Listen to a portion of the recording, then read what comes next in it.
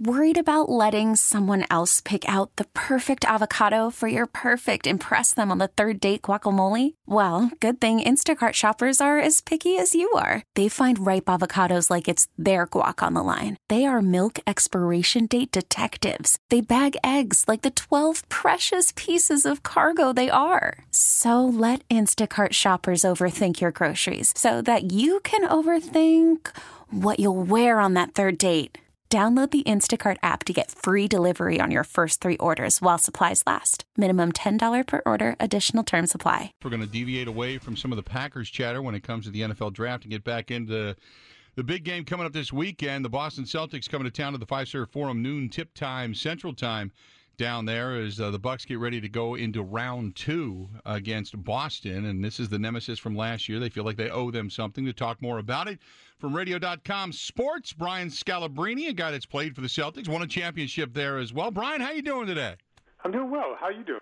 We're doing pretty well. Kind of anticipating this series. We had Malcolm Brogdon on earlier this week. He's not going to play, at least in the first couple of games of this one, but says that this is one that the Bucs kind of circled and said, hey, if we're going to get to the Eastern Conference Finals, we want to do it through Boston. So give me your breakdown of this series between these two teams. Well, it's really interesting because I think, and Malcolm Brogdon being out does give the Celtics a chance to steal 1 and 2. Here's where I feel like the Bucs are still not proven. Can they win a close game down the stretch? Like, do they have that money player down the stretch? I thought Malcolm Brogdon was one of those guys. Like, he doesn't seem to be bothered by the pressure of late game situations. You know, Giannis is great, but the last 2 minutes he's had his fair share of blunders. So I think the only way the Celtics are going to win a game in Milwaukee is to keep it close, and then Kyrie, who has done it before, obviously at the biggest level, Game 7 in Oracle to win a championship. He's the guy that could step up at the end of the game and knock down big shots. But as far as like what the Bucs are, to me, they are the best team in the NBA for the first 46 minutes. I love the way they play up and down, ball moves, they shoot the three. They don't seem like they have a lot of weaknesses, but the playoffs can become a slugfest, and Kyrie does really play well in those situations. Now, you know as well as I do, they kept talking about, well, once we get to the postseason, and sometimes it's hard to flip that switch. It certainly seems like, for the most part, the Celtics flipped that switch against Indiana. You know, I'm not going there yet. I just think Indiana, without Victor Oladipo, they're not really a playoff team. I think we could say the same thing about Detroit without Blake Griffin. I mean, they are barely there when he is healthy. So both of these guys have not been tested. Milwaukee, and you know, they haven't won a playoff series since 2001. Am I right by that? Correct. Yeah. So even that win against Detroit, you know, that's fine. Pat them on the back as much as you want, but that's not really like getting it done against a hard-nosed playoff opponent. We're seeing some of these series, you know, the Denver-San Antonio series going down the wire. We're seeing even like the OKC-Portland series. We're watching these things, and we're saying, like, man, these series are hard-fought. Everything matters. I think a lot of possessions didn't matter in the Boston series as well as the Milwaukee series, but it's going to get back to that right away, which is every possession matters, every turnover matters, every time, you know, you take a bad shot and the other team gets out and knocks down a transition three, those things are going to really matter. What is, because you've been there, done that, what are some of the keys? I mean, you talk about having a possession matter, maybe late in a ball game matter, but when you kind of know, when you kind of feel it, when you know it's coming together, what is that like? Well, you mean from my perspective? From your perspective. I mean, you've been there, done that. Well, I think the biggest thing is when you don't, and the Bucs sort of had that this year throughout the regular season. They could play bad and still win by 12, 15. You know, they just pull away at the end. They could, you know, and I think that's where when we were at our best, 2008 won a championship. I've been to 4 finals, and it was amazing the amount of games that we would win where we didn't play well, like we didn't shoot the ball well. You know, defensively, we weren't locked in, but we come up with a big play, a big stop. Superstars, you know, make that extra pass to a guy for a cutting layup versus like force a tough shot. You know, low turnovers late in the fourth quarter. You know, eke out a game. So I think, like I said, I think the Celtics did not have that this year during the regular season. But if I said of any team out there that looked like they had it would be the Milwaukee Bucks. They have the unbelievable superstar who plays hard every possession, and it's a hard guy not to like. They have a bunch of role players that are also, they're superstar role players. They're not just like middle-of-the-road guys that no one knows about. Like Middleton is a big shot maker. Bledsoe can do amazing. Like when he's at his best, he's really good, and I'm a huge fan of Brogdon just because I think it's underrated to be solid. So the Bucks team, to me, they have these, a tough night where you're 3 games in 4 nights and you're on the road and you figure out a way to win the game.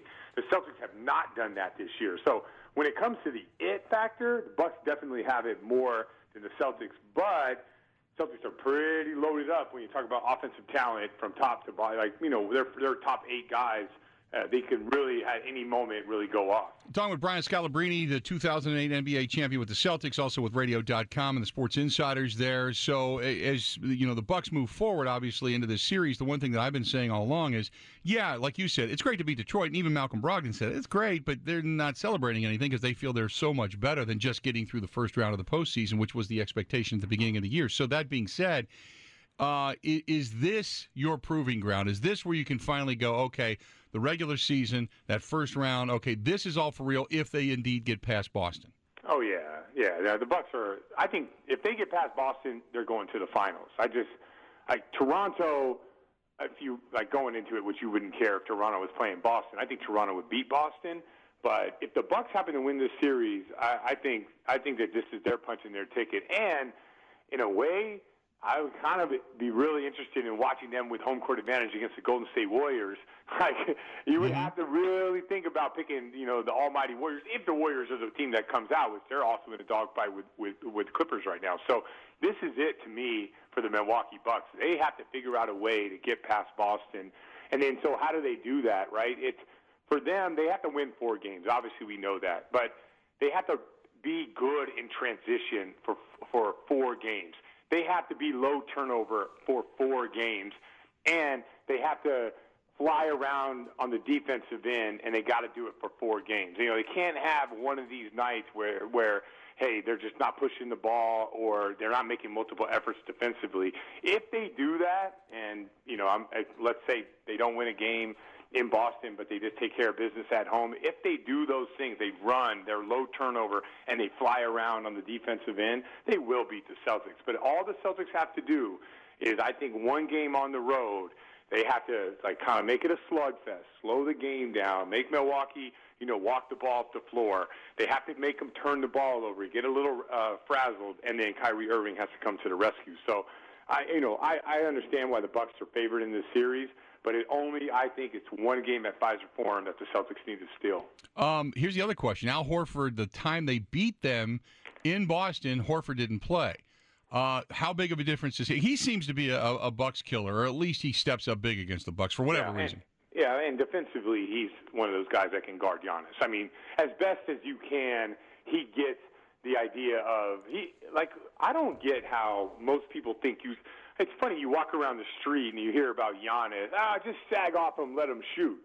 Don't you guys watch the game? You sag off him, the guy takes 2 steps and he's getting to the front of the rim. He's not settling for the jump shot. So Al Horford has this idea, he plays him tight so he doesn't get that full head of steam, but he's doing it so he doesn't. Not because he's trying to take away the shot. He wants him to shoot, but once Giannis gets it to his 2 steps, whether it's a Euro step, a power, slow yo step, whatever he's doing, he's getting to the front of the rim, and if he misses, he's tipping the ball back in. So I think Al Horford's so important because of his ability to guard Giannis.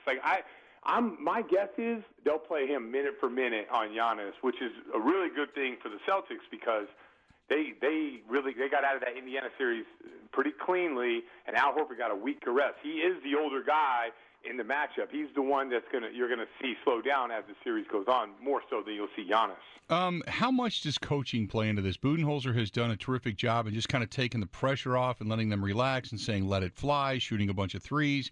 But you get into X and O's and half-court games and such. How much does coaching play into this? So this is really interesting because I'm interested to see what Budenholzer does. When Brad Stevens plays against a team that rotates, so if you follow the Bucks, on drive, dribble penetration, sometimes they come off the corner shooter. I think they're one of 2 teams that actually do that. So that's tough. Being in rotation all the time is tough. They do have the personnel to do it. But as the year has gone along, they have been switching more. So I don't know what we're going to see. At times, they help off the corner and they're in rotation. And if that is happening, advantage Brad Stevens, advantage Celtics. But if they switch a lot more, to me, that's going to be advantage Bucks. So they have all these multiple guys that can guard, and, like the Celtics do have some isolation players, but it's not what they're best at. What they're best at is getting a team in rotation. If you totally remember back to that, it was very early in the season where the Celtics knocked down like 25 three-pointers, and they basically did it by just like taking a good shot and making the extra pass and making it a great shot. Well, that is like Brad Stevens. That is the Celtics at their finest. But from then to now, I get it. It was early in the season. Budenholzer hadn't really established his defense of who they are, and they sort of figured that out. They do fly around, but if they're rotating, my guess is that Brad Stevens will have the advantage. If they switch defensively, my guess is that Budenholzer and all the other the fun things he does on the offensive end, the driving kick, the space Lopez for three, I think he would end up having that advantage. Brian, great stuff. Looking forward to the series, and I hope you're right. I hope the Bucks are the better team and they end up coming out victorious, but they need to get this monkey off their back. Always good to chat. Thanks so much for coming on, okay? You got it. We'll see you. Appreciate it. Brian Scalabrine. He is the 2008 NBA champion. He was with the Celtics at the time. Now part of our group with Radio.com and the Sports Insider. He joined us on the Schneider Orange Hotline. Schneider hiring drivers right now. You work hard. They treat you fair. 80-plus years. They've been getting it done. Call them 844-PRIDE. Go to SchneiderJobs.com. Spring is a time of renewal, so why not refresh your home with a little help from Blinds.com? We make getting custom window treatments a minor project with major impact. Choose from premium blinds, shades, and shutters. We even have options for your patio, too. Blinds.com invented a better way to shop for custom window treatments. There's no pushy salespeople in your home or inflated showroom prices. Our design experts can help you find the perfect window treatments on your schedule. We'll even send free samples directly to you. Plus, we can handle the measuring and installation for you. Unlimited window treatments installed for just one low cost. And with Blinds.com, you'll always get transparent pricing. No hidden fees. Our free shipping and 100% satisfaction guarantee can put the spring back into your step and into your home, too. Shop Blinds.com right now and save up to 45%. Up to 45% off for a limited time at Blinds.com. Blinds.com. Rules and restrictions may apply.